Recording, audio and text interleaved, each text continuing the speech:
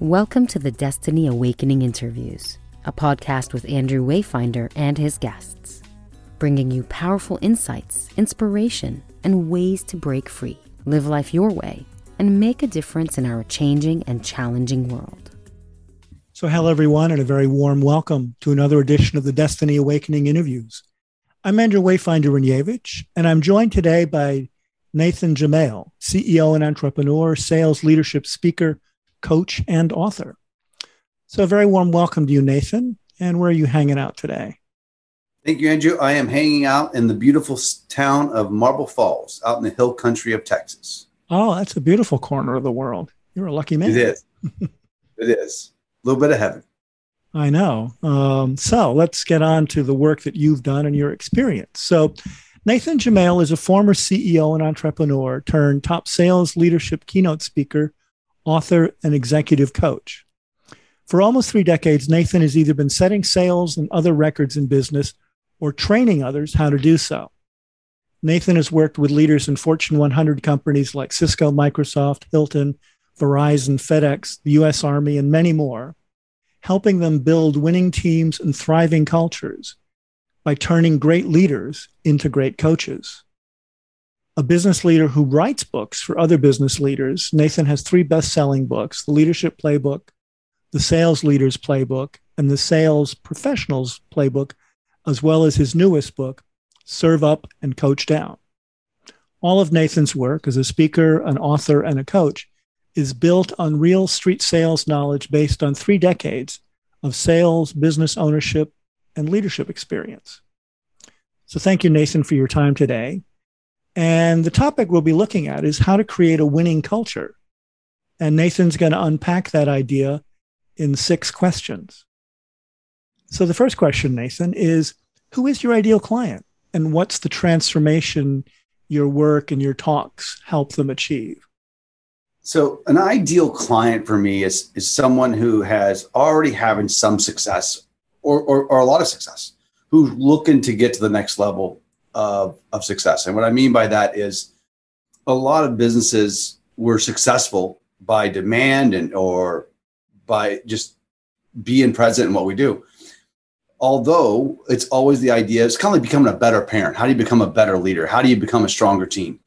And so no matter how successful or what the business is like for a client, it's how do I get my people to grow? And we have a saying that says, the number one job of a leader is to make their people better. In most organizations, our people are more experienced and more knowledgeable, but they're not actually better. And so how do you do that? And that's how we go into coaching employees versus managing them. A lot of the stuff I talk about, Andrew, it's not rocket science, right? It's I always tell people, and you've heard 1,000 times, it's common sense, but not common behaviors, right? How do we get more committed employees? The reality is we have to become more committed leaders. When we look at an organization, and in my teachings and my writings, there's some real difficult points to make. Like, for example, I debunk in my latest book, Serve Up, Coach Down, I debunk servant leadership. I don't believe you should serve your employees. I believe you should serve those who pay you. I believe you should coach your employees. And when you hear that at first brush, it's like, wait a minute, that sounds like sucking up, right? And it's like, no. Realize this, no matter what country you're in, no matter what industry you're in, every organization, the 2 greatest competitive advantages of any organization is alignment and speed of change. And you can't achieve those 2 things without a thriving culture. And what does that mean? And again, my perfect audience is that company or that organization. And I do nonprofits and government and private. And one thing they all have in common is they're saying, hey, we've got this pretty good organization. How do we make it better? Mm-hmm. And it's about how we think, how we prepare, how we execute. And all that stuff's tied into real basic principles of holding people accountable, making sure we have the right people on the team. And so that's the ideal client. And that a long answer to the question. Okay. Well, and I think that dovetails perfectly into question number 2. So when they come through the door as an audience or as somebody who wants your help, what's sort of the biggest challenge they're facing? I mean, what's like the 80-20? What's the one thing that's causing 80% of their problems? Yeah, I think so I'm going to answer it in one word or two words, but there's a lot of reasons behind it. And it's employee engagement, right? Mm-hmm. If you said, what's my number? It's employee engagement. But the reality of it is the employee engagement is the result of a lot of other things, small things that aren't being done. And so if you said, Nathan, what are the three biggest takeaways that someone takes from working with me? And you'll hear it in their language. The first one is the thriving culture is required and based on us only allowing those who deserve to be on our team to be on our team. And at first brush, it sounds harsh. Like I believe a simple fact. If you don't love your job, you should quit. And at first brush, be like, well, I mean, listen, not everybody can love their job. Listen, I was a janitor. I sold beepers. There hadn't been a job I haven't loved. And it wasn't the widget that I loved. I loved the engagement, whatever I was doing. Now, let's be quite candid. Janitor thing was probably the worst job I ever had. But it was the means to a better job. So the Thrive got me there. Here's the thing. When you look at as leaders, a lot of people stay at jobs that they don't want to be at, but they think they need a paycheck. And a lot of leaders allow people to stay there, even though they don't think they should be there, but because they think they need a body. And so we're allowing these people to stay in a relationship that neither one of them thinks it's a good fit, but because of our own selfish needs, we allow it to continue. And so one thing I talk about leaders is our job is to be selfless and say, listen, Andrew, man, life's too short for you to be here, man. You don't like it. And when you have these conversations, sometimes you find out people do like it. They're just going through a tough time. But if you don't start that conversation, you'll never know it. So when you ask what it is, the first one is we must embrace conflict to help people grow and help people make difficult decisions. And that's that thriving culture. And I'll give you a perfect example of how it works.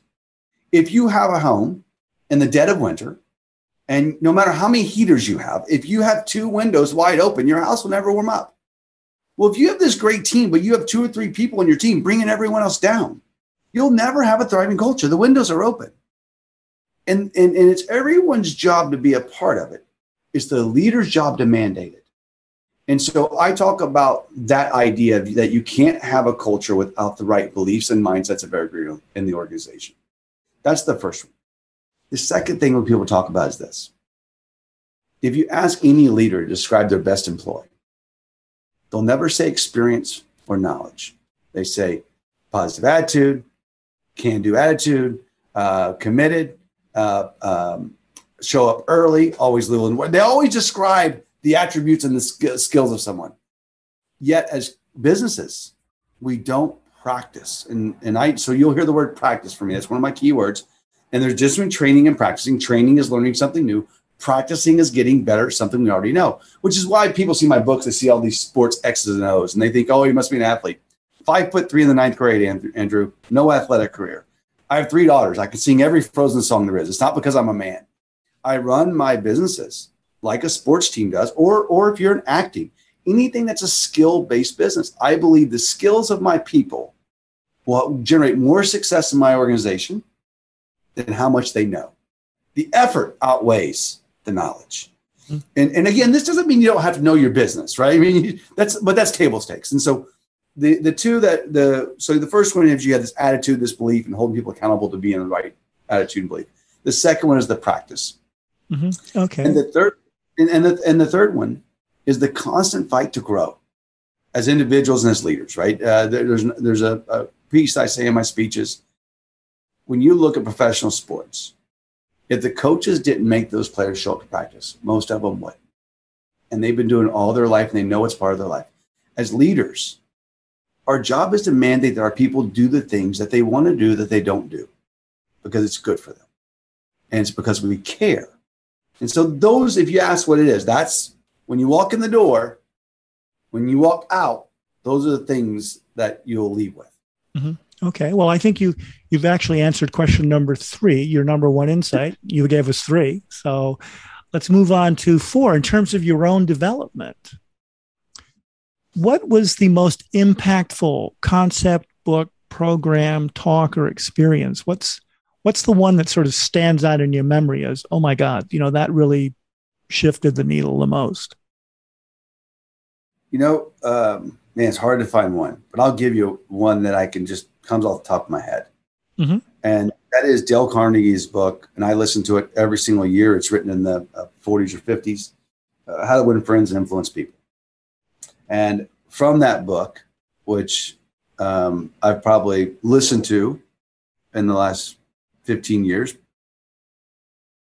50, 60 times, he talks about the value of influencing others is based off understanding other people's perceptions instead of debating our own.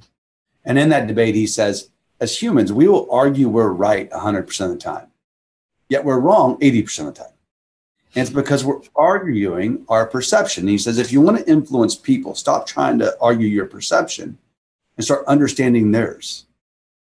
And so that basic principle, I think, has taught me to sit back and listen to someone's perspective. And in fact, I took that same, I kind of stole that idea. And if you read my books, you'll find out, I tell you in there, I'm not smart enough for an original idea. They're all from experiences and leaders. And one of the things when I wrote Serve Up, Coach Down, I do all my executive coaching. I had this constant battle of leaders. And they would say, my boss is doing this and my people are, and it's this constant battle between their people and their boss. And I'm like, wait a minute. And then I even said it myself in business in corporate America for over 20 years, when the corporation would say, we're going to do this. And we would say, that's a terrible idea. They have no idea what's going on in the field. And what we're really saying is our perception is more accurate than their vision. And this creates this misalignment. And I said earlier, one of the biggest competitive advantages in business is alignment. And so when you take that concept and then you take the ideas from Dale Carnegie, I put them together and I said, listen, serving up is about believing in our leaders' vision more than our own perspectives. And so if you're my leader and you come to me and say, Nathan, we're no longer going to answer the phone. And I'm thinking that is nuts. But I have to believe in your vision more than my own perspective and say, okay, Andrew, let's go. Because the reality is this, there's an 80% chance we're wrong. So let's give a little grace to the people we follow, so those who follow us will give us grace.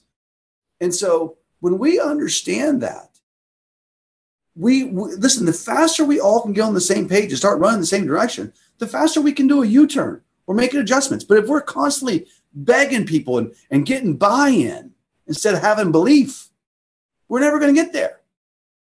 And so I think I say that Dale Carnegie, How to Win Friends and Influence People, and the idea of understanding someone else's perspective instead of debating our own, has had a significant impact on not just how I teach, but I think how I live and how I lead. I mean, I use it in my marriage, right?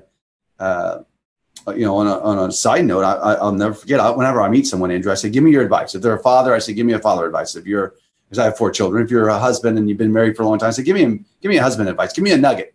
And one nugget someone gave me says, my wife and I haven't fought in 20 years. I said, okay, I'm listening.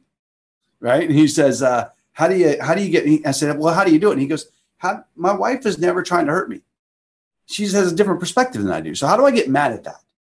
If she's just trying to help me, how do I get mad at that if her perspective is different? And so I went, man, that's genius. But again, it goes back to Dale Carnegie's. If you want to influence people, understand their perspectives instead of debate yours. And so again, now I use that in my personal life. I'm not mastered it, by the way. My wife still thinks I talk too much. So. Okay, so question number 5. What free resource would you like to share with the audience to help them? So we'll have it on our website, and also we'll put it in the show notes. Mm-hmm. If okay. The link to download the free PDF of my Sales Leaders Game Plan. And this is a small, easy book that has short stories and real action, like real live case studies. Like if I was coaching a client, we're having this issue, I wrote a 2 or 3 page article on it. And we turned all that content into a small little soft cover book. And we'll send that link, and that will give people a really good feel, kind of the global view of what my principles of teaching are. Okay, great. So that'll be at Nathan Jamail, NathanJamail.com. And if we get a more specific link, that'll be in the show notes. So just look below for that. Okay, Nathan. So the last question number 6. What should I have asked you that I didn't ask you? What should you have asked me that you didn't ask me?